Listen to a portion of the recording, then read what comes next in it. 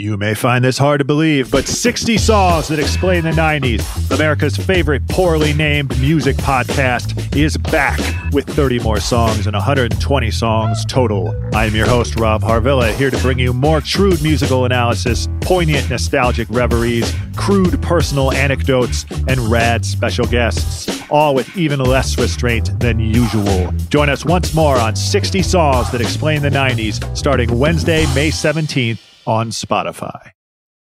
This episode is brought to you by Mint Mobile. If you've had it with your overpriced wireless plan with its insanely high monthly bill and unexpected overages, then listen to this. For a limited time, wireless plans from Mint Mobile are $15 a month when you purchase a 3-month plan. That's unlimited talk, text, and data for $15 a month. Wow, right? To get this new customer offer, just go to mintmobile.com/watch. That's mintmobile.com/watch. $45 upfront payment required, equivalent to $15 a month. New customers on first 3-month plan only. Speed slower, above 40 gigabytes on unlimited plan. Additional taxes, fees, and restrictions apply. See Mint Mobile for more details. There's no better feeling than a personal win. And the State Farm Personal Price Plan can help you do just that. Talk to a State Farm agent today to learn how you can bundle and save with the Personal Price Plan. Like a good neighbor, State Farm is there. Prices are based on rating plans that vary by state. Coverage options are selected by the customer. Availability, amount of discounts and savings, and eligibility vary by state. I need support staff to clear the room. Stand up and walk. Now. Hello and welcome to The Watch. My name is Chris Ryan. I am an editor at TheRinger.com, and joining me in the studio, he's also a Boston sports guy. It's Andy Greenwald! You trying to get me fired? No, man. Come What's on. up, man? It's Thursday. By the time this goes up, I think we might be tipping off Celtics Sixers. It's been a wondrous time here at The Ringer in terms of team morale, I think. Yeah. Interpersonal relationships are strong. Yeah. It's the Missoula piece we're talking about. Andy, it's great to see you. It's great to see Kaya. We haven't been in the studio doing a regular Watch episode. Succession, it's like Succession's our wife, but the Thursday shows are our mistress, you know? There was so much to unpack.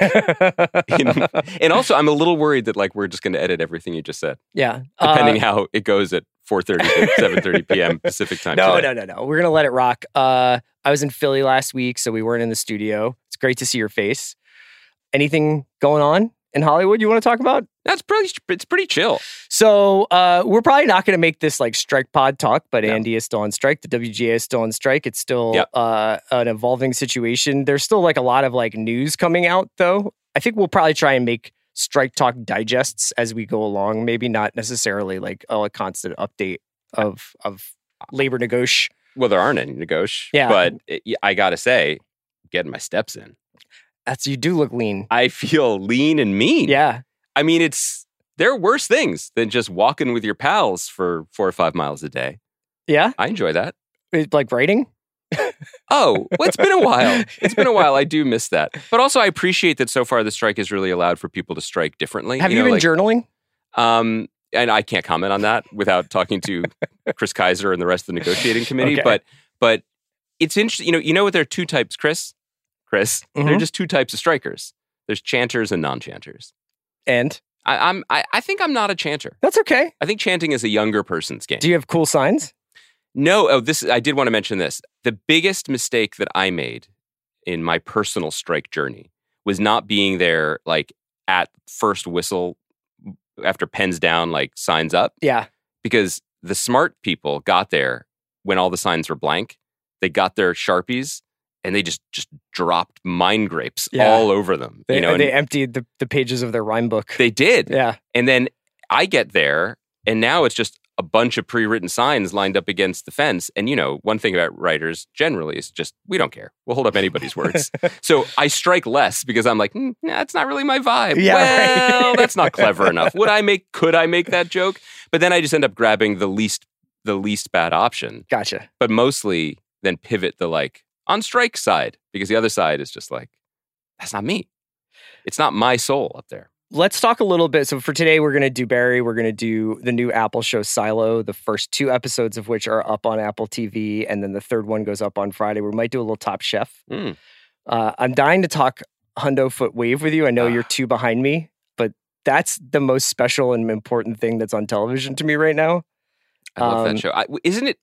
It doesn't say anything good that I'm like, that's the one that makes me happy and it feeds me, and I'm not rewarding myself with it because I'm like, I gotta crush tape on all these other new premieres. It's become now like the thing I think I look forward to the most is to watch 100-Foot Wave with my wife and just let Philip Glass just piano tinkle me into a complete and total Zen mind state. We'll try to get Chris Smith to come on the show and talk about it, but I hope people are watching that. I will catch up because I love it. Before we get to Barry, Mhm.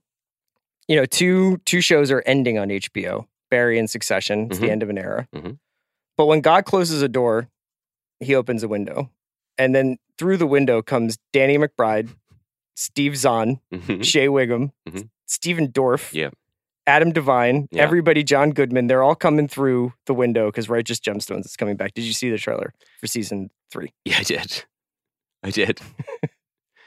I feel good about it. Yeah. I feel the fundamentals are strong, and it's really special that those fucking lunatics are just in South Carolina, just being locavores. You know what I mean? Giving us their own terroir. Like, there's nothing about when like some shows come back, like Succession, like good shows and bad shows, and they're like, oh, I wonder how that show will respond to COVID. You know what I mean? Yeah.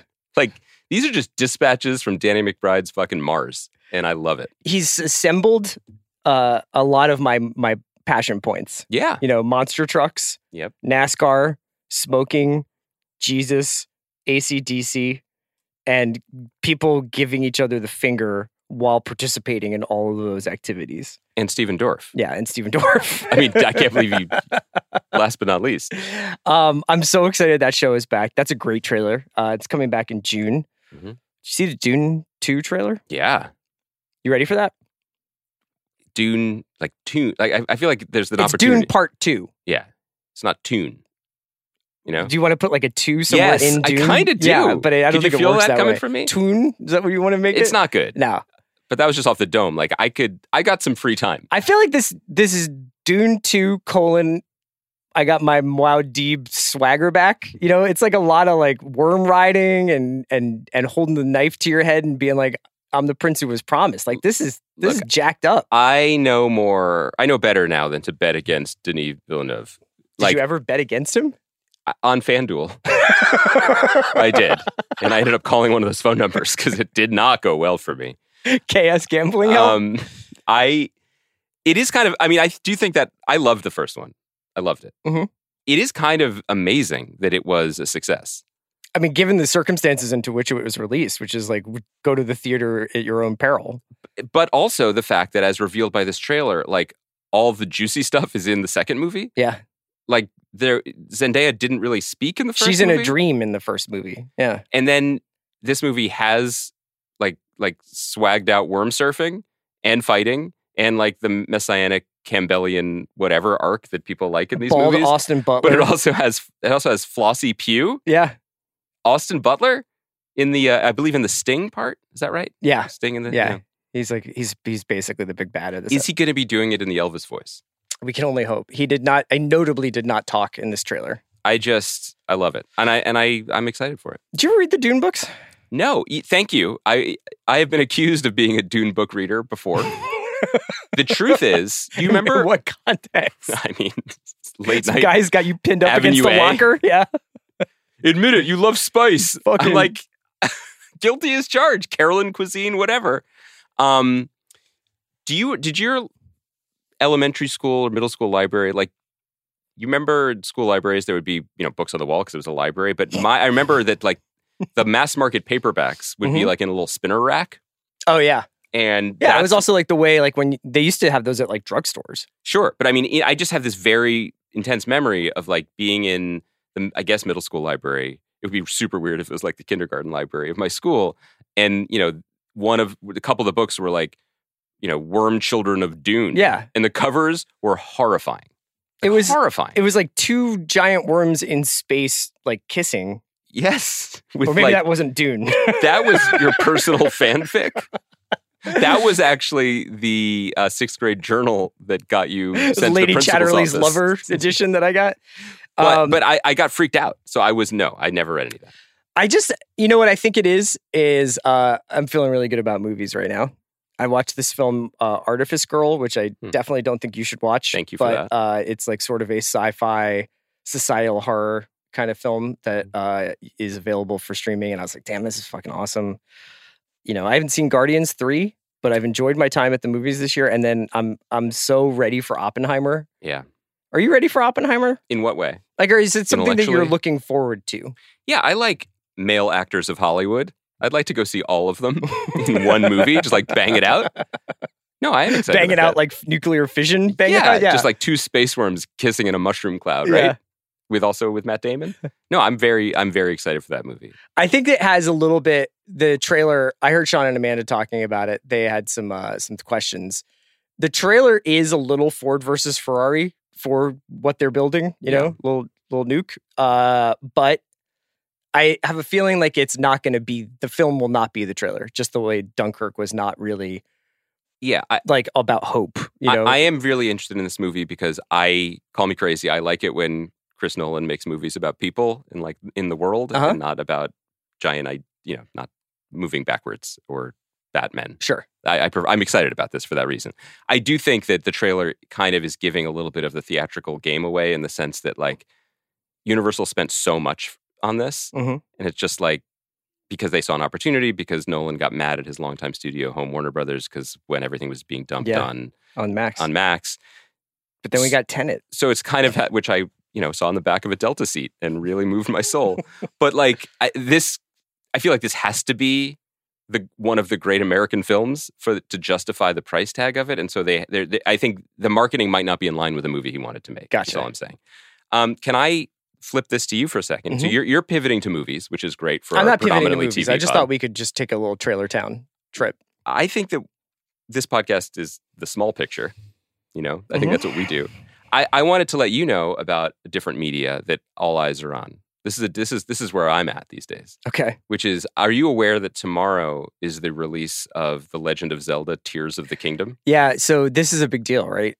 This is a huge deal in my house. Tears of the what? The Kingdom? Kingdom. Okay. Yeah. This is the sequel to Legend of Zelda: Breath of the Wild.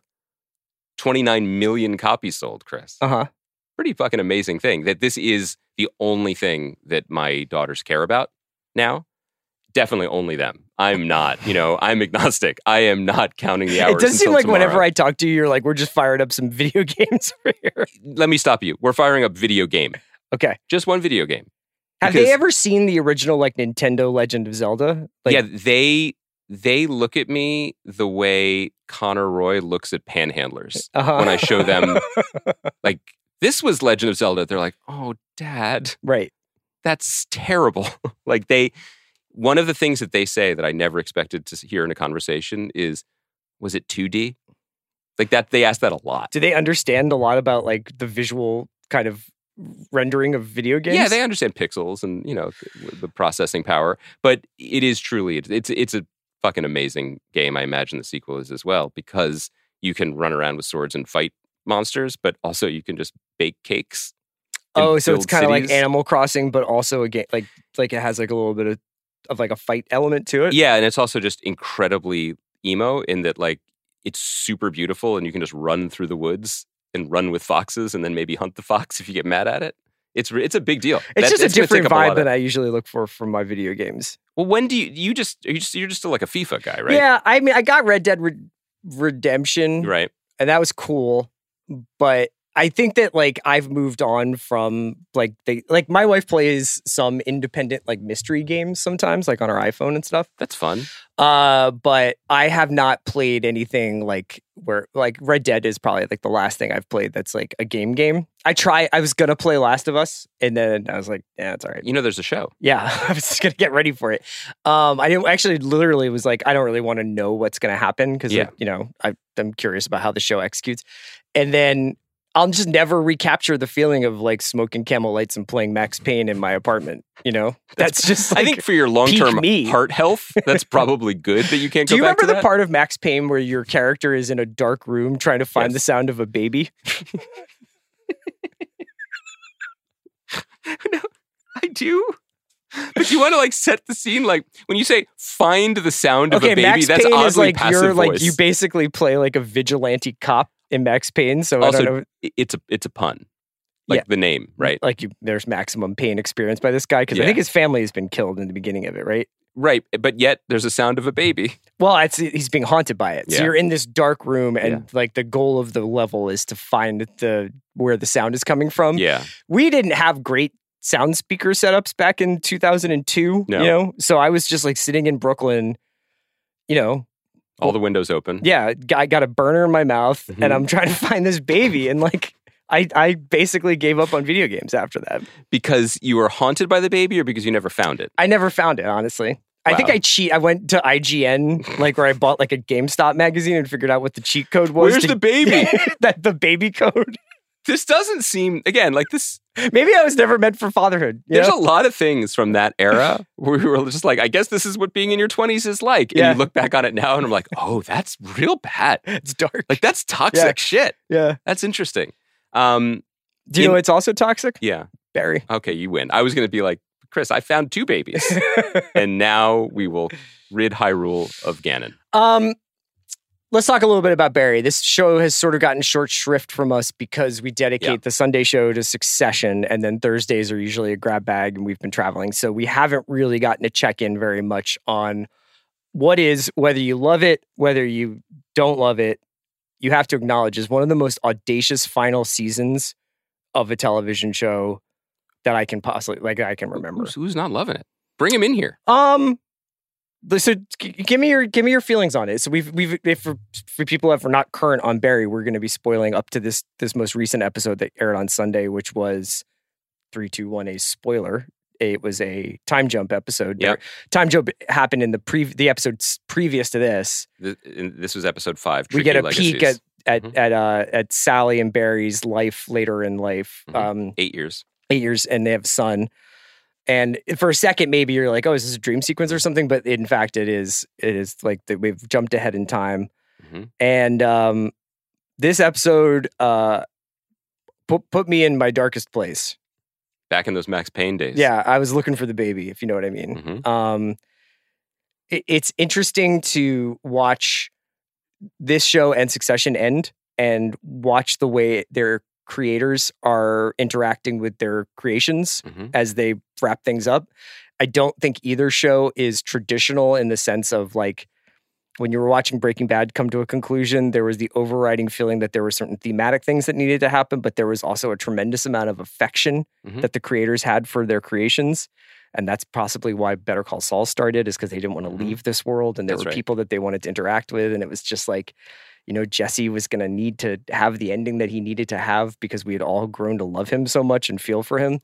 And I do not get that feeling from Barry. No, nor do you get it when you hear Bill Hader, whether he's talking to our buddy Sean or just in the press. I mean, he stopped doing press as part of the writer's strike, but when he was doing press, he does not have a lot of empathy he has empathy as a performer and a creator, but he does not have a lot of, well, actually, Barry is the misunderstood hero of his own story about his character, about his creation. I think the thing that really got me about this episode was the Sally part, the Sally piece. It was... She wasn't ready to coach the team. A rookie head coach. The problem with Sally is when Will Hardy got poached. Look, we all like the idea of it, but she wasn't ready.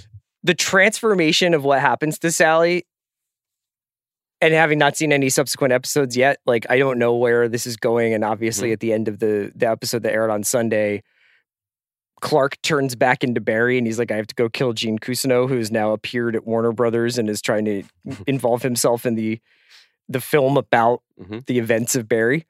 But the episode of Sally interacting, like being in, like, where are they supposed to be? Do we have a sense of like what state they're in? It doesn't really say. I thought it was Oklahoma because Bill's from Oklahoma. Yeah, or it was Nevada or something. Yeah, but then there's she's got a southern accent, so we don't really know. Either way, there's not a ton of trees where they are. No, it's a little flat. And the idea that this person is still performing, like that she is like working on a character and that she is playing a character all day long, but then that she is also like turned into a full-blown alcoholic because of what her life has become, And she's with this guy who is also doing the same thing he was doing at the beginning of this show, which is disassociating to the point where he can just be like, I'm just a working actor now. Like, that's what I'm doing. And I don't know. I think it's astonishing. Like, obviously the filmmaking is just kind of like on another level for television, but I can't remember being in the throes of something like this and be like, I have absolutely no idea where this show is going. I mean, I think the audacity of this show is jaw-dropping. And I think that the aesthetics of the show are astonishing. I don't want to like, I know I threw like a loose heater last week where I was like, this is the best show on television. Yeah, you did. I did. And I kind of stand by it, but I want to explain a little bit more. Like look, just words. The movie theater's on fire. Okay. So I brought some marshmallows.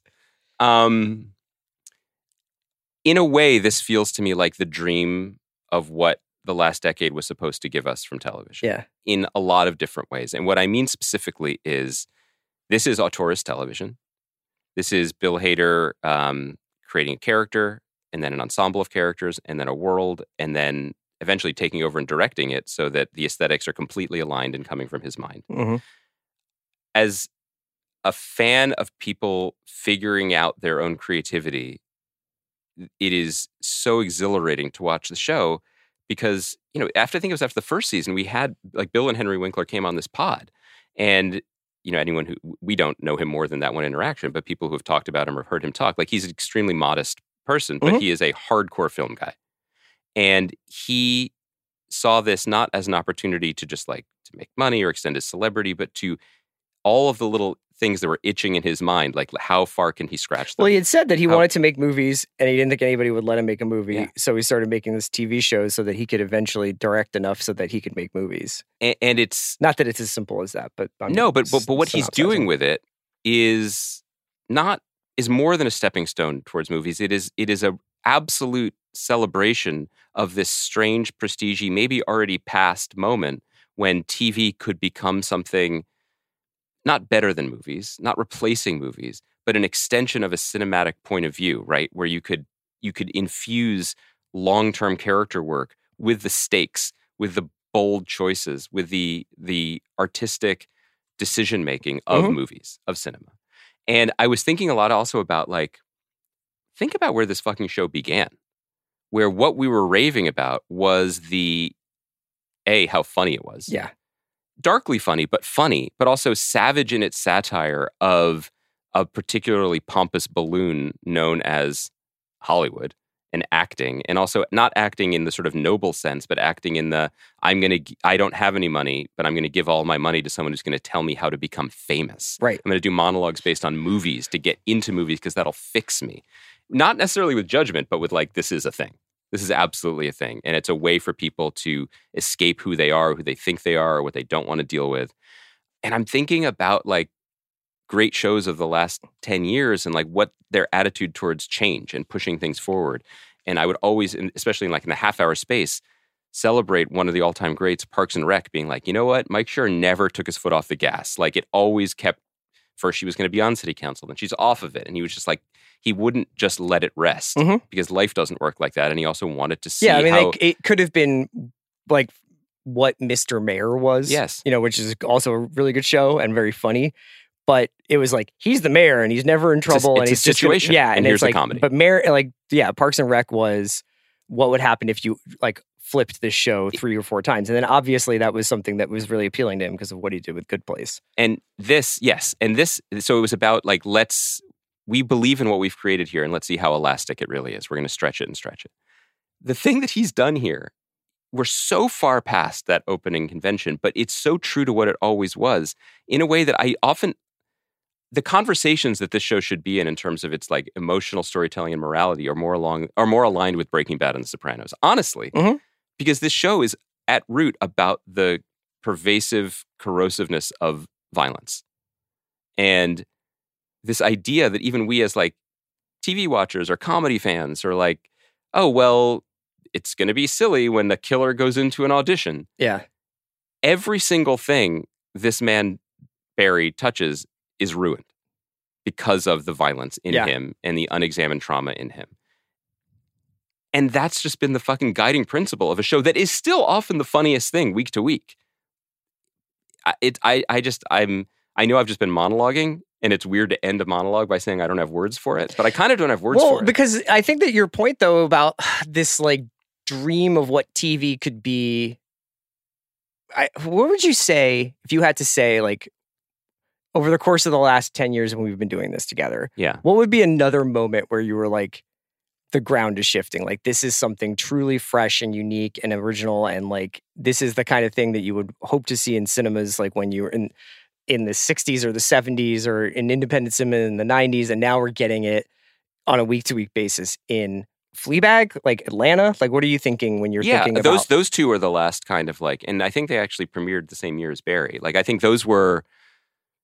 That was at 2018 or something like that. There was a pretty thrilling moment. Well, it was also like a weird moment where I think, despite the success of things like Game of Thrones, there was a real lionization of like the creator and of like, which we I think want to be in business with this person who seems to have a very distinct vision, and it kind of, you know, and you know, I don't want to go down that path of like overrating. I think TV, just broad strokes, isn't this. You know, because when you hitch your wagon to one incredibly creative engine, you're going to get one very specific story that often has a... I think when we talk about Silo, we'll be talking about something that's a lot more like a traditional TV show. Very different than this. Yeah. I think that those two are the best comps for like, oh, this is, oh my God, like month to month, let alone year to year, we could get something that feels absolutely new. I still, you know, when we were doing the best stuff for last year, and even the year before, like Reservation Dogs is still so high up on every list that I do. And I think about it constantly just because it again, it's just like, I'm going to show you something entirely new. I know what it is, and you're going to get it. You're going to get what this place is, what it feels like, what it smells like, who's here, why it's funny, even though it feels terrible, or vice versa. I love that kind of thing. But I wouldn't compare it to what Barry is because Barry is just week to week the most cinematic show now, I think. And it's not just the consistency of what Hader's doing, it's his choices he's making. Like the way he shot the scene, the botched assassination scene by two podcasters, I might add, was absolutely thrilling and uncomfortable and surprising. The way he moves the camera, where he does these sweeps, right, where it's like on someone's face and they say, what? Or, you know, it swings to the other side.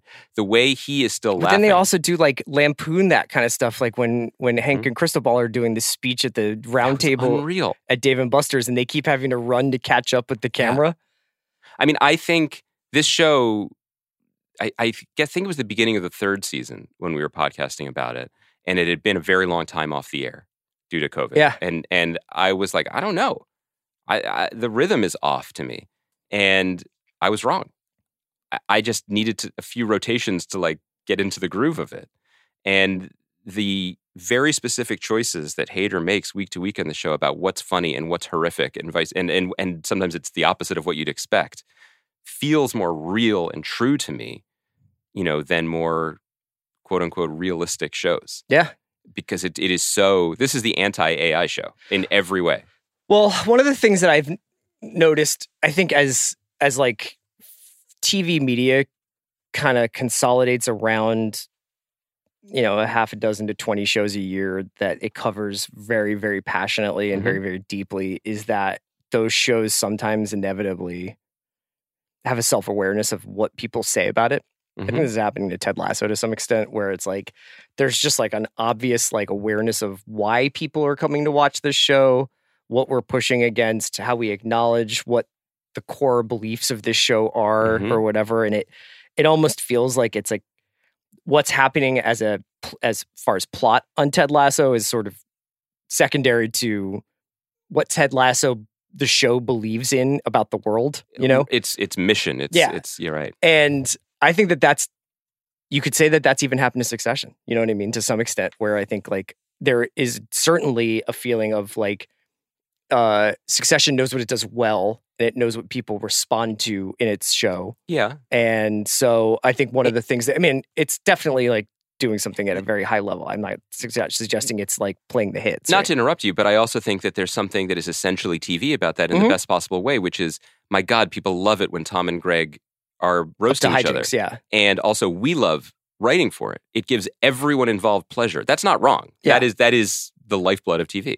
So with Barry, it's almost like I was thinking about this because of the title card, right? You know, when they cut and it's just like the red lettering Barry. And when the early seasons, I'd have to go back to actually do like an accounting of this, but I felt like more often than not, it would cut to the title card and usually it would have some like ironic music playing. It was the horns. Yeah. And it would be almost like, that's Barry. It was almost like a sitcom, you know what I mean? And it had like a kind of like comedic, humorous bent to it. And now when Barry flashes on the screen, the title card, it's like, welcome to The Shining. It's a ton of bricks. Yeah. And there is so much despair and distress and humanity in Sarah Goldberg's performance as Sally, you know. And there is an incredible artistic economy to the way that the show communicates it. It is masterful in the half hour. You know, it's interesting, I think, that the three shows we mentioned as being the most elastic and the most exciting and the most like aesthetically engaging are all half hours. Because you can't, and Reservation Dogs, so 4 shows, you can't relax. You don't know what it's going to be. It feels weird. You know, it's like, who put this tragedy in my comedy and vice versa? There's something, but that it also forces them to make these, doesn't force them, it allows them the chance to make these wild swings and land them, right? Like to get Sally in one episode from being back home with her family to being back in LA to becoming Gene Cousineau to realizing that the only time she's ever felt quiet in one part of her brain was when an absolute psychopath had a gun pointed in the direction of whoever was coming toward her. Yeah. It's balletic to get there. And it's fucking bold as shit. And then to realize that the two of them have wound up in hell. In a hell that they were always already in. Yeah. And that their arrangement wasn't love, but was recognition. Right. And so we end up in this time jump. And so we could talk specifically about it. I mean, I thought the week before It Takes a Psycho, which now once you saw the time jump was kind of a finale of that moment and what it did with Hank and Cristobal and the transfer. I mean, Anthony Corrigan's performance alone, like that should be the headline. Yeah, I think that the achievement of that Hank character is essentially the achievement of Barry, is to take something that's so blatantly comic and broad and seems almost like kind of like a writer's room kind of like, you know what would be funny is if this guy, you know, like, and to have that and to consistently like keep up like all of the battles between the Colombians and the Chechens over the years and like the sort of North Hollywood crime underworld like is somehow still part of it, and like this whole sand plot that culminates with this like stunning assassination and through Cristobal's the auditory POV, right? It's horrifying. I mean, comedy is the most subjective thing of all, right? This is not an original idea, but we have now like someone put the Spinal Tap into Hader, and this is everything of who he is and what made him, right? Of growing up in a kind of strange, I don't mean it pejoratively, but unexpected place. It's not our experience, right? Growing up in Oklahoma, being a film kid, and then and having stage fright, and then being one of the funniest and best impressionists of a generation and one of the most essential SNL players. It's clear that in his life as a complete person, comedy and silliness is inextricable from drama and tragedy, right? And like into the heavier things. And so we're just getting this raw download of that week to week. It's really moving just on a human level, I think, but then it's just incredible that he makes these decisions that you are powerless to stop. So that moment at the end of episode 4, when, as you said, like, is this a dream? I still think there were probably maybe people listening to this podcast who were like, well, they're going to undo that, right? Like it wasn't really a time jump. Yeah, I mean, and in some ways, her calling out his name Barry in the house and him immediately switching from this like in 5, because in some ways like what he's doing in that episode is like he's more committed to the role than Sally is, you know, like he's transformed into this guy Clark. He's like and he is essentially controlling like the world, you know, and he's deciding what his son is going to learn, and he's deciding what his son's going to do, and he's teaching him these things that he wishes somebody had taught him. It's so dark, though. It's so fucked up. The kid thing I want to touch on too, and this is what made 5 was really gnarly watch for a lot of reasons, even though it also had comedy in it because it's still Barry. The little kid breaks his neck playing Little League. Like that whole montage that they made of horrific, fatal Little League injuries. I feel like they thought that was really funny. I think it's really funny. And it is funny, yeah. But it's also fucked. But there's a thing like, again, I'm sorry, I'm yelling fire in the crowded theater. Many things can be good at the same time in a lot of different ways, and we are. This is your thing now. But you fucking love something or you hate it. It's okay. I love a lot of things. I'm going to compare it to something that I love, which is Succession. But even Succession, for all of its, it gets out way in front of its skis with some of the emotional stuff and figures it out. Finishes the slalom. I shouldn't have done a ski metaphor. The run. Thank you. Yeah. You've been to the Alps? I've never skied before, but I do watch the Winter Olympics. Okay, yeah. more than I do. Well, Alberto Tamba. I played the Winter Olympics on the Commodore 64. Remember that? I do. Succession keeps the emotional violence centered in the adult children, right? Like Kendall's kids aren't on screen that much. No. And so, because if they were, every episode would actually be a referendum on what he's doing to them. And it allows us to live in his space of like, I'm a hero, I'm not touching them or whatever. Barry's not doing that. Nope. Not only... No, Barry and Sally chose to have a child. And absolutely codify their rancid, fucked up thing. Yeah. And he's just a boy named John who wants to play baseball, who has grown up in this place with his parents lying about everything and sometimes sleeping in the bathtub. Yeah. You can't look away from that. And the show doesn't ask you to look away from it. This is a show where the previous episode where Gene Cousineau shot his son. And we don't know how that resolved. Yeah. All we know is that Gene Cousineau left the country for 8 years. He was bringing him Coral Tree Cafe and he shot him, right? Like, I just saying that like many, many shows of this generation of like, we can do anything on TV. We can be bold storytellers and risk takers. They come right up to the precipice of being like, violence corrodes and corrupts everything, even blameless children. But then it's just like, but we're not really going to tell you that story because we also want you to root for Walter White. Yeah. We want to have it both ways a little bit. We're not going to really focus on what the next decade's going to be like for Walt Jr. after the show, right? Right. They're very different. Tough Google, you know? Barry's doing it. Yeah. Barry's doing it. And you can't look away. Two things I think that really like just pile drived me into concrete were Barry and Sally both on their laptops with their headphones on every night, and her watching her nemesis's show and watch her like go to the White House and become this huge star, Darcy Carden, and Barry getting red pilled about Abraham Lincoln and that's amazing, Gandhi and stuff, and just the two of them with like in this living room with their laptops on their laps. Yeah. And then also... would it have been different if Sally was playing like a mystery game on her iPhone? And you were just Googling Max Payne baby solve? I was like Joe Missoula rotations.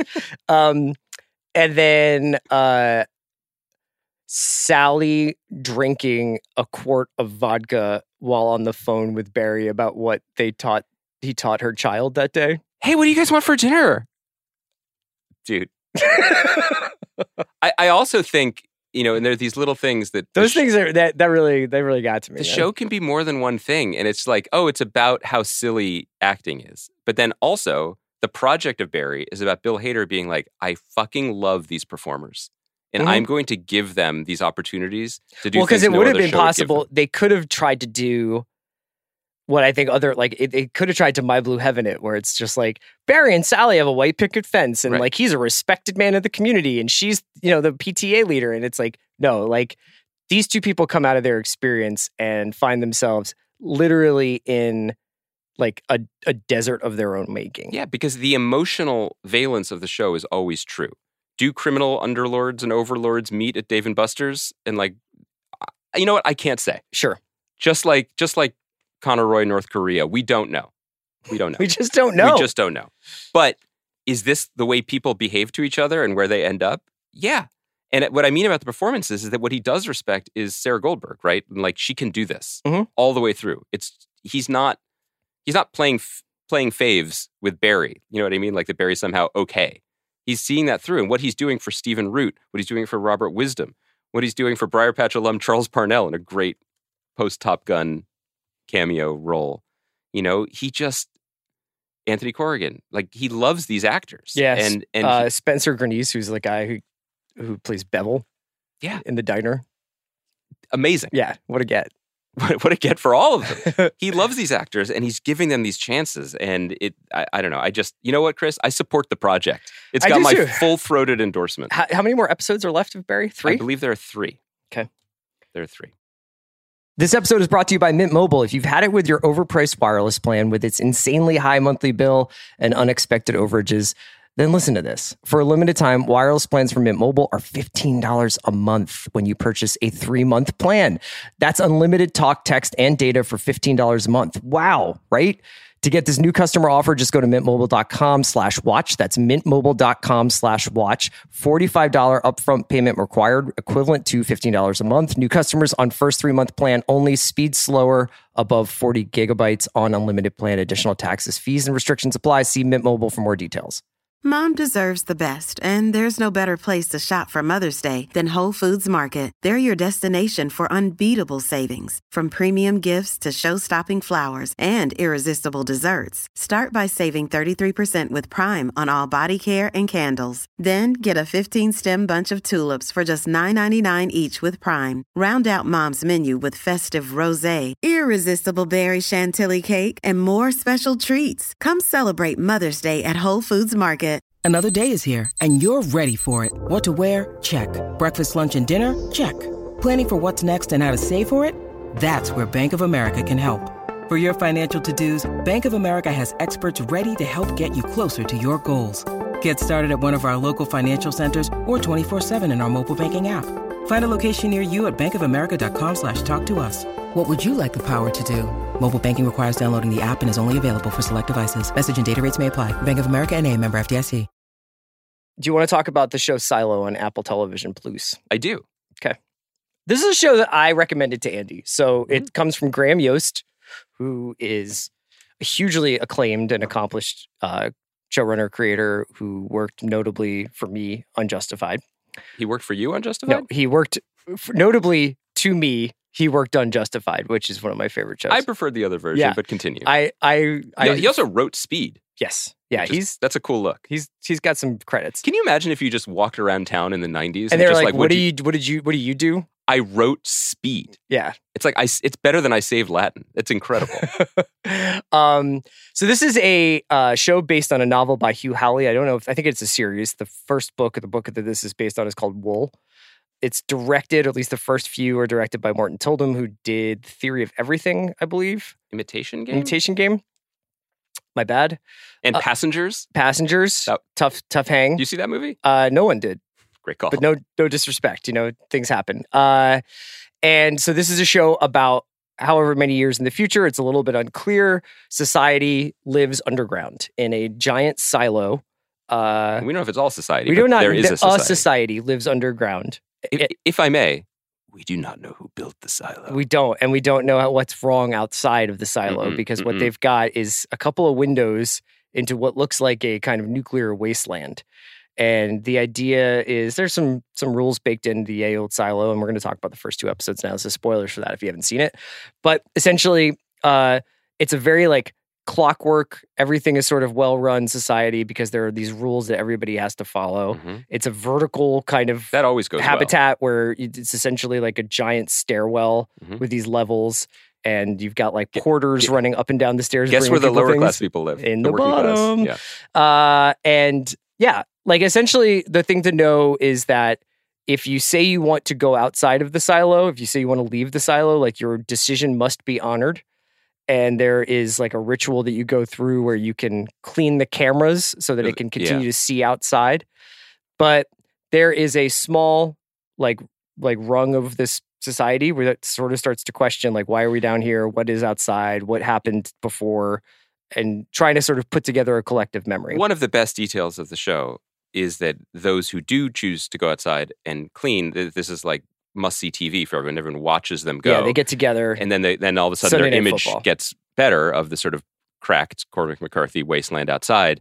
And then they all watch whoever that person is take a few stumbling steps and then collapse. Yes. And then they watch their bodies just lie there for the rest of eternity. Yeah. So I would say one of the things that is notable about this series is that in 2 episodes, it essentially has 3 stars. It has 3 main characters. And 3 starts as well. Yeah. So why don't you talk a little bit about that? Well, objectively, it's doing some interesting and challenging things. Yeah. It is trying to do... On one hand, you could feel like the pitch for this show was very much pivoting off of Lost, in that what if whole show was Hatch? Mm-hmm. It is also trying to accomplish something that was challenging in a pre-streaming prestige era, which is sell you on an entire world and then also some characters. Mm-hmm. So that the show begins with David Oyelowo as the sheriff of the silo. The story, it begins with him in, I don't know if it's the present, but it begins with him saying he would like to go outside. We then flash back to 2 years previously, and we track the last year of his life with his wife, Mm-hmm. played by Rashida Jones. We learn that birth control in children are regulated and that they've been given permission to have 1 year to try to have a baby. They are unsuccessful. This sparks some of her own suspicions about everything and ends up with her leaving. Yep. Someone she crosses paths with dies. Mm-hmm. And we're introduced to, this is sort of in the third timeline now, the interregnum, the 2 years between Rashida leaving and David leaving, Sheriff leaving, where we're introduced to Rebecca Ferguson, the third star of the show, as a super buff engineer who has a story to tell maybe about what goes on down below, and the IT guy or computer guy who fell to his death. So it is a massive world building. It's 2 hours to get to Rebecca Ferguson is the star of the show and the hero of the show. And she plays somebody named Juliet. Right. And it takes 2 episodes to sort of like fully kind of become her show. And I would say that the reason why I wanted to talk to you about this show is that I think one of the things that we bump up against when we have huge world building, sci-fi leaning or fantasy leaning shows that we don't often like go down is because to talk about them on an episode to episode basis, you got to get like really, really early in the weeds because this is a very like plot heavy show, right? And it's also like a mystery box show because there are certain questions that the show characters do know the answers to, but we have not found out yet. And then there are questions that the characters don't know the answers to that we also haven't found out yet. So there's a lot of like, when are they going to find out the inevitable reveal of like, what's the silo? Where are they? When are they? What's, who are the people in the judicial committee that seem to be controlling what they can and can't do? So we don't typically talk about shows like this. One of the other reasons why I think it is that there's like, I love going back to this over and over again, so forgive me, but it's this, Seth Rogen story that he tells on this show called Off Camera with Sam Jones. Sam directed the Jason Isbell doc that we do with HBO. And Seth Rogen's telling him about the writing of Superbad, and he's telling him about tips that he got from like Amy Pascal and Robert Towne about screenwriting. And it was basically, you give people plot, but what you to bring them in, but what you're really doing is telling them story. And like plot would be all the mechanics of this story, like the little narrative steps that Andy and I just talked about. The story would be, these people who find out that like everything that they're being told is a lie, and what they need to do is like think for themselves and take this huge leap of faith. Now, I don't necessarily find the story that like particularly compelling. It's like something that we've seen different parts of, but every once in a while with one of these shows, the plot just gets me. Like the plot just gets to me, and I'm like, I gotta find out what's up with the silo. And I think part of the reason why I'm bought in on this is it takes 2 hours to get to this. Rebecca Ferguson is awesome. She's always awesome. Now, most people know her mostly from Mission Impossible, and that's why it's really cool to see her essentially by the end of the second episode become the sheriff of the silo. Well, Dune, people know her from too. Yeah, and Dune. She's really right. good in Dune. Yeah. But it's a central performance that just takes a couple of hours to become central. And I think that is a classic TV problem right now, where it's like 10 minutes of banter at the top of a podcast. It's like, you could just sell us, and I'm not casting the stones, but it's like, if you just started with Sheriff Rebecca Ferguson, yes, it would be pretty cool. There's so much work, so much digging to get to the core of the thing that's interesting here. We're not starting with one person's struggle or we're starting with this happened, but before that, this happened. But what you really need to know about what happened to him was this. And then underneath all of that, where does that story. compulsion come from? Do you think it's because it's adapting a novel and novels obviously are expansive? I think that there is an over-reliance on underlying art IP and a slavish devotion to that. I think that there is a type of world building that is possible in expansive multi-volume book series that does not really work with television, despite what people think it's being a one-to-one. We can just mine this, for sure. I also think that, broadly speaking, and I want to double down on that, like there are exceptions to this. Apple, as a content maker and studio, is making a ton of stuff. And some of it we think is great, like Slow Horses, which is also an adaptation of a book series. Some of it is interesting, some of it is fine. But if you could extrapolate one thing, not extrapolations, if you could extrapolate one thing from what they seem to be in what their business seems to be, it does seem to be world creation. I wonder if that flatters the company ethos in a way. Sure. That like Apple is a paradigm shifter. We will take you places with our technology. Or if it has to do with, and I want to be clear, I'm 100% speaking out of my ass here. This is just speculating. I don't know. I've not worked with them. That the heads of Apple, of the studio that makes the content, of the service, were the heads of a seller of Sony as a studio. And so a lot of their projects really do seem to be logline pitch heavy. Here are the actors that are going to take you to a world you've never seen before, and we're going to go to the ends of space and the ends of time to tell you what is Foundation. Yeah, right. Okay. But then someone has to get in under the hood and make a show out of that big swing, big idea. The common thread to me between Foundation and Invasion and Extrapolations, even to a degree, and Severance, even, which obviously is a very successful program, and this, are that they are enormously top-heavy. They are enormously devoted to world building and production design, and to varying degrees have left me wanting on a very core human level, which is, boy, Rebecca Ferguson lives in a weird world. Let her tell me about it. Right. Don't lecture me. Show me. And that was really my Severance my is another of example of a show, of a plot versus story show, where I actually prefer the plot. Or like I know what like the sort of overarching themes of Severance are, and like the idea of like separating your brain from like these two different parts of your life. But I actually really just want to know what's up with the goats. Yeah. Okay. Yeah. And I think one of the things that will be interesting for me in season 2 is, what is the show interested in? What is Ben Stiller and Dan Erickson and even Adam Scott? What are they interested in? And season 2 will be the put up or shut up in a way of like, okay, you certainly got our attention and you did some beautiful, memorable stuff. But where are we going with it? And this one, there are other elements that kind of it's not bum me out, because I think this is not a bad show. We should have said that at the beginning. I just want to say, so I don't like doing this, but I watched the third episode, and the third episode is good.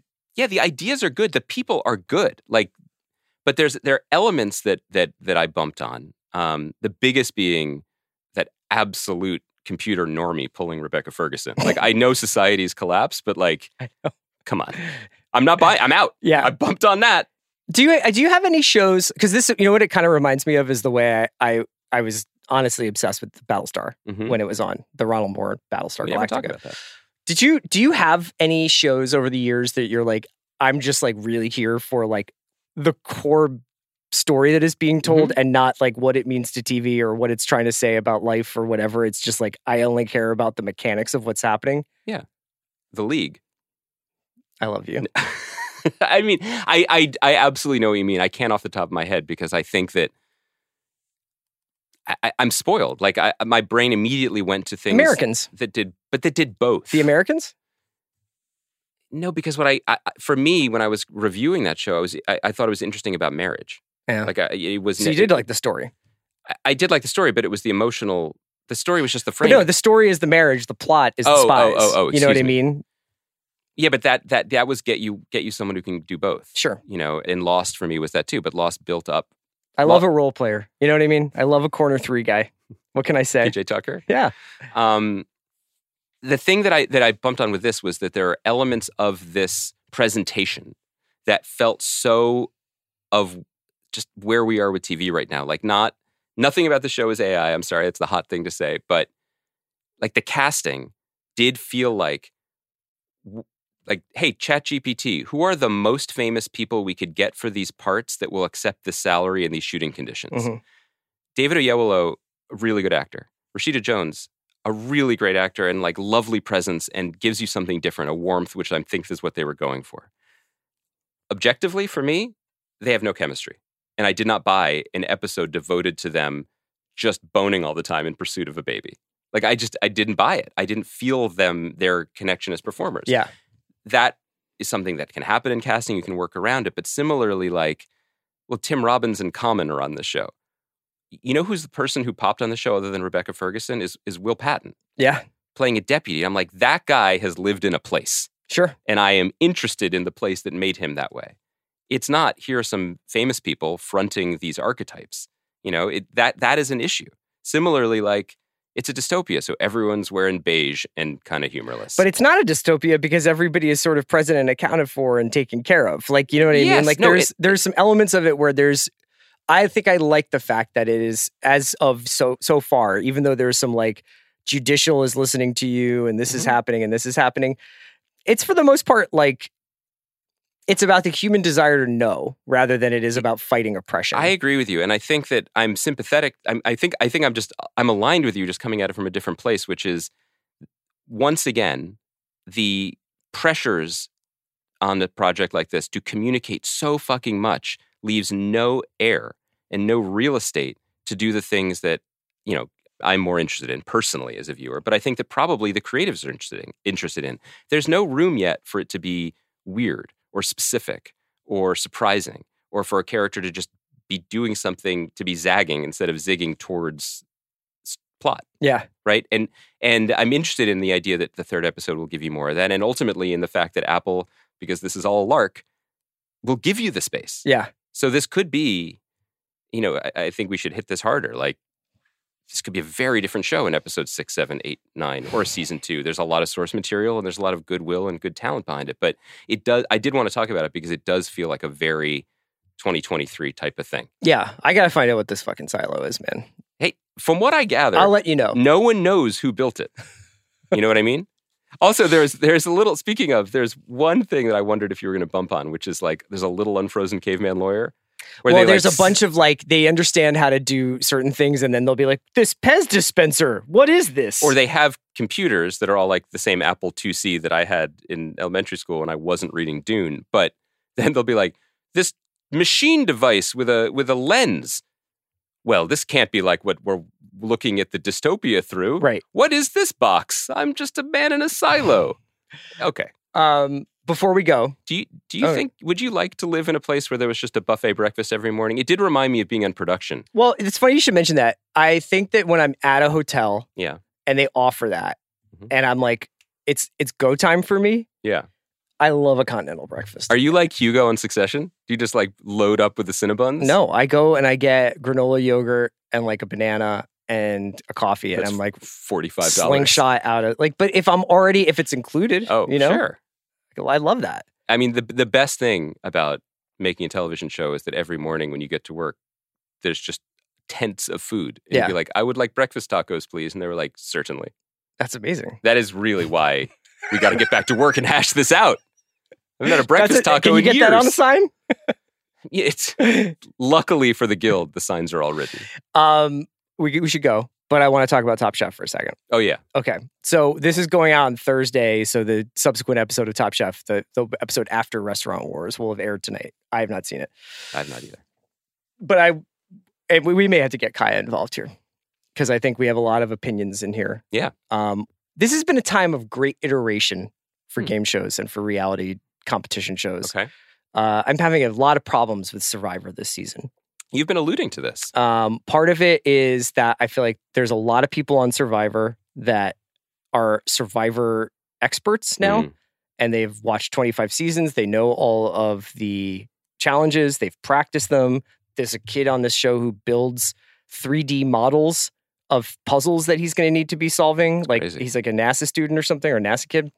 And I just feel like they've kind of like, they have to keep changing the show to keep it fresh, to keep challenging the players. And now they've kind of gotten to this point where there's like 55 idols in play and fake idols and idols that are only good for like a certain amount of tribal councils. It doesn't matter. I know you don't watch Survivor. My point is that I went into Restaurant Wars, and when they were like, we're tweaking it a little bit this year, I was just like, come on. This is one of the few good things. It's pure. It's the World Series, man. It's just like, you got to have front of the house. Get rid of the You got to pitch have clock. a moment where somebody fucks up front of the house. You got to have somebody who's really good at front of the You got to house. have the one person who's like, I bought candles for the restaurant. Yeah.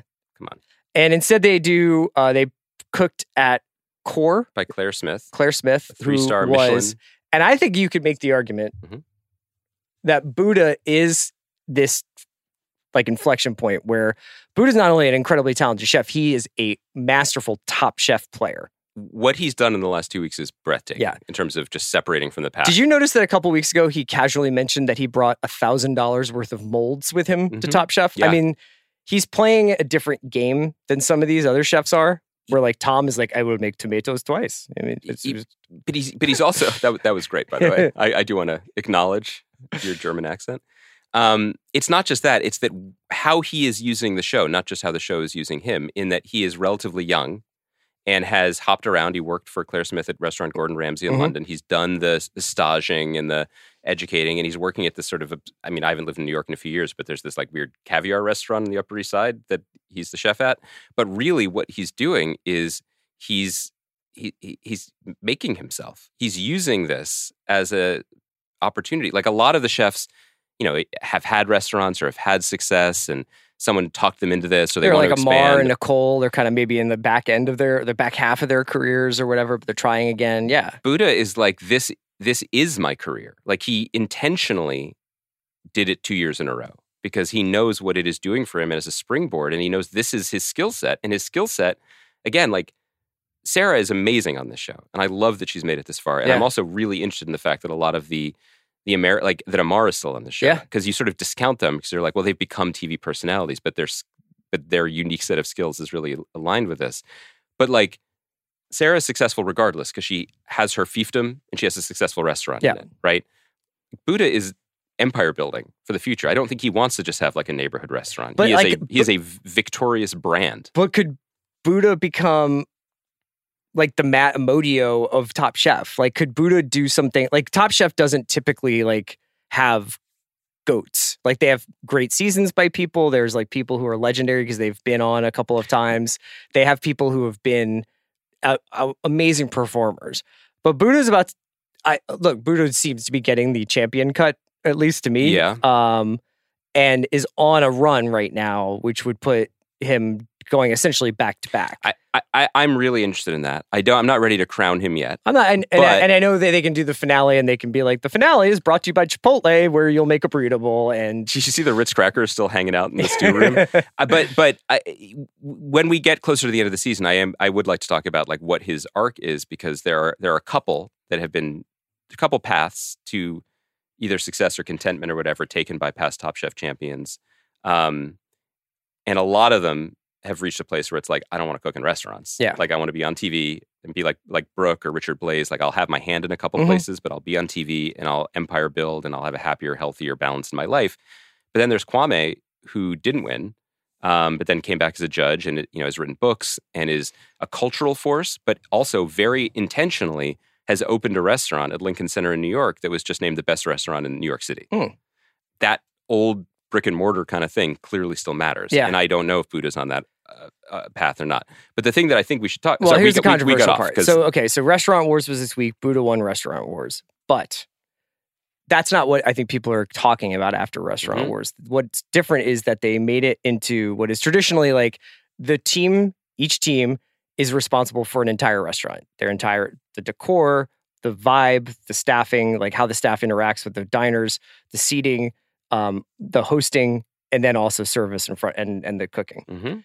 In this, they made it largely, these people are all cooking in front of us at a chef's table, and everything else is being more or less handled by the Claire Smith team. By the staff of a 3-star Michelin restaurant. Now, I would say Buddha's United Kingdom team, I think it was called, they United obviously... Kitchen or something? Yeah, whatever. The UK. They had like a more comprehensive idea, or they have a more total conception of their idea, and they interacted much more deeply with staff and obviously had like a Bible to give them about how to like prepare food, how to deliver the food and everything. And Roots, the team that lost, was like a little bit more like, we're cooking from our culinary roots and we're just going to throw together these 5 dishes. But it's huge that this whole front of the house part, which has always traditionally been a Restaurant Wars thing, was removed. And I thought it was cool. You know, I know that I'm saying like, oh, I think they're changing too much stuff about game shows, but I did think it was cool. I just think it really played to the people like Buddha's skills. Yeah, I thought it was a huge mistake in terms of robbing us of something. Watching the chefs, particularly on this Global All-Star season, cook has been great. It's going to be good. Yeah. But this was a normal challenge. This did not feel like Restaurant Wars. It felt like this week you're taking over the kitchen of a 3-star restaurant and you're going to serve the guests. That's just week 8 or whatever. It was not special for that reason, and it did not change the pressure on them. What it did instead was, once again, there's these weeks where you're like, have any of you seen Top Chef, let alone won it? She's like, I'm going to make tortellini. Well, it's just not even that. It's just like, our theme is going to be no theme. We just all had backgrounds. Yeah. You lost. It was over. So that drama was already gone. And then you left your vegetables at the store. I mean, but already they lost. And then they lost again because we saw they didn't even have their basket of food. But like, so then the rest of the episode was really just, is Buddha taking on too much? And the answer was very quickly no. Yeah. And then it was over. So it robbed us of something, I think, from that regard. Watching them cook at a high level is never going to be a bad It's also, thing. I would say, I don't think Buddha would have been doing front of the house, but I would say one of the things you can see over the course of the season is Buddha does not like to be criticized. No. And so if he had been confronted with, hey, we've been waiting for our food, or is there like more jus that's supposed to come on this lamb, or, you know, what that was Ali's, right? Like, yes, that was and Tom got up. Yeah. And Tom got up to inspect it, which I also thought was a bit odd. I mean, I don't imagine you can do that at Kraft, right? We should try it. I'm sure he'd love it because Tom seems warm and cuddly too. Okay, so I was into the twist, but am a little bit of a, you know, I'm nervous about like where everything is going because everybody keeps changing everything on me. And if I'm watching these shows, it was an odd misstep for a show that historically over 20 seasons has learned from its mistakes of breaking things that weren't of fixing things that aren't broken.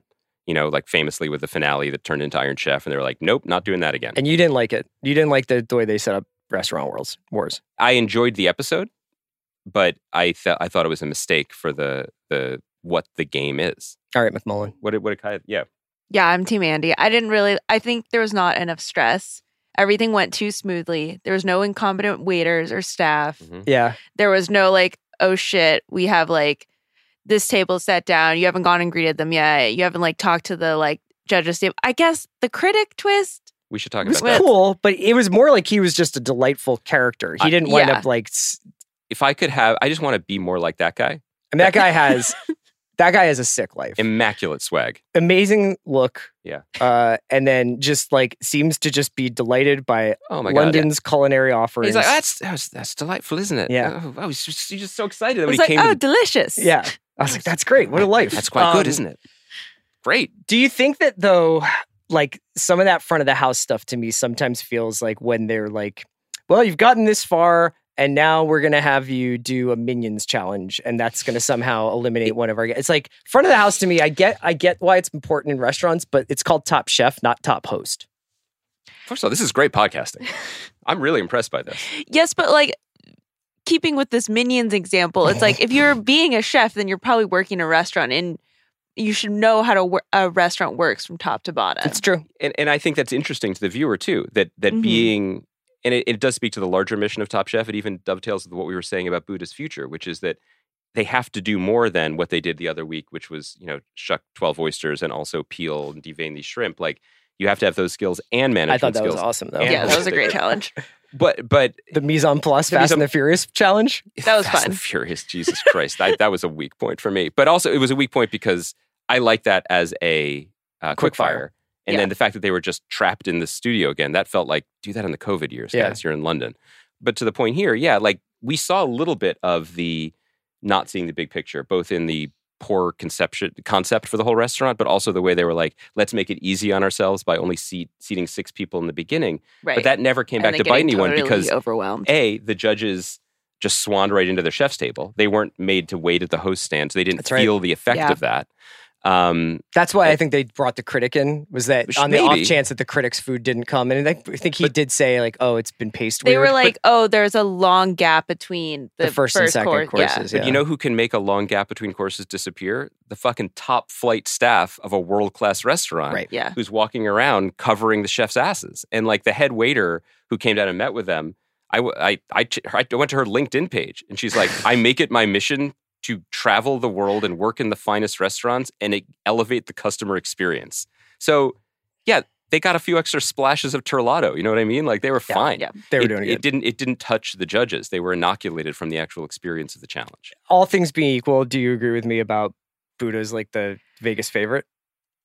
I would say it's between Buddha and Amir right now. Amar. Yeah. Amar's role, I'm stunned by Amar in this season. Like, I think I slept on him in his California season, and because he's just like, I'm a nice guy, like you kind of forget. I love that that he can crush it. He's like obviously like everybody's favorite dude. He seems like a great guy. He's opening in DTLA. We should go. Oh. Okay. But he also has that like watch veteran dinner? presence where he's just like, you guys, it's on me.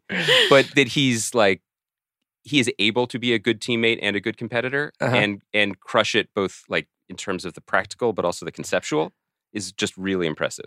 Yeah. I mean, another thing with this episode is like when the teams were picked and it was Amar, Buddha, Sarah, and It was a Ali, wrap. it's like, that's done. I would have liked to have seen Tom on Buddha's team just to see what would have happened with those two, because Tom is chaos energy now. Yeah. Like, I can't believe Tom's still on the show. I don't know if you guys are Last Chance Kitcheners, but I think and I'm not going to spoil what's happening, but I think Charbel.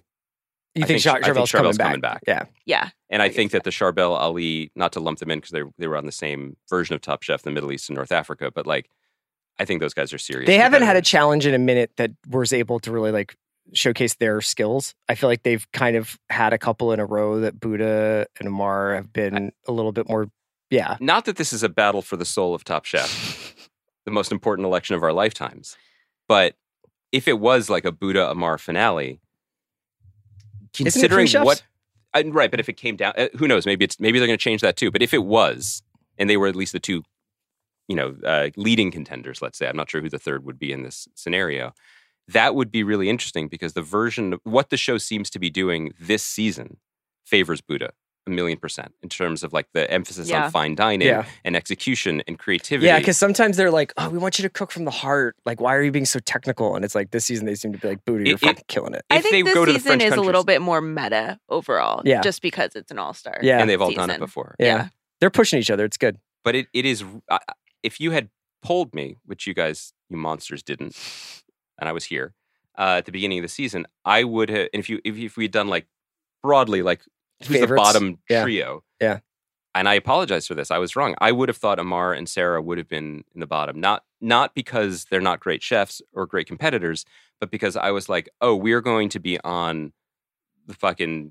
It's a Michelin season. Yeah, this show has really gotten rid of people who try to do things like that either they don't have the time to do. So like Nicole trying to do all this fresh pasta that didn't work out. Dawn, obviously. Or Dawn being like, I'm going to figure it out as I go. You can't figure it out. You can't do it Whole this Foods. season. We can wrap it up there. I do want to say this is like the hour plus moment that so it's not really like timely recommendation, but I've been watching Jury Duty on Freevee. I love Jury Duty. And Jury Duty is the funniest show I've seen since Southside, and it is like probably my favorite thing that I've seen this It's season. really good. Yeah. It's really fun. Favorite new show. So this is what you guys were doing instead of just interviewing me about my thoughts on Top Chef. Okay. Well, we can hash this out at dinner. Thanks for listening. Thanks to Kaya McMullen for weighing in on Top Chef and for scoring a dinner at Amar's DTLA restaurant. And producing The Watch. Yeah. We'll be back on Sunday night after Succession. It's a doozy. And then we'll be back next week with, maybe some cross-continental podcasting, I guess. Go Sixers.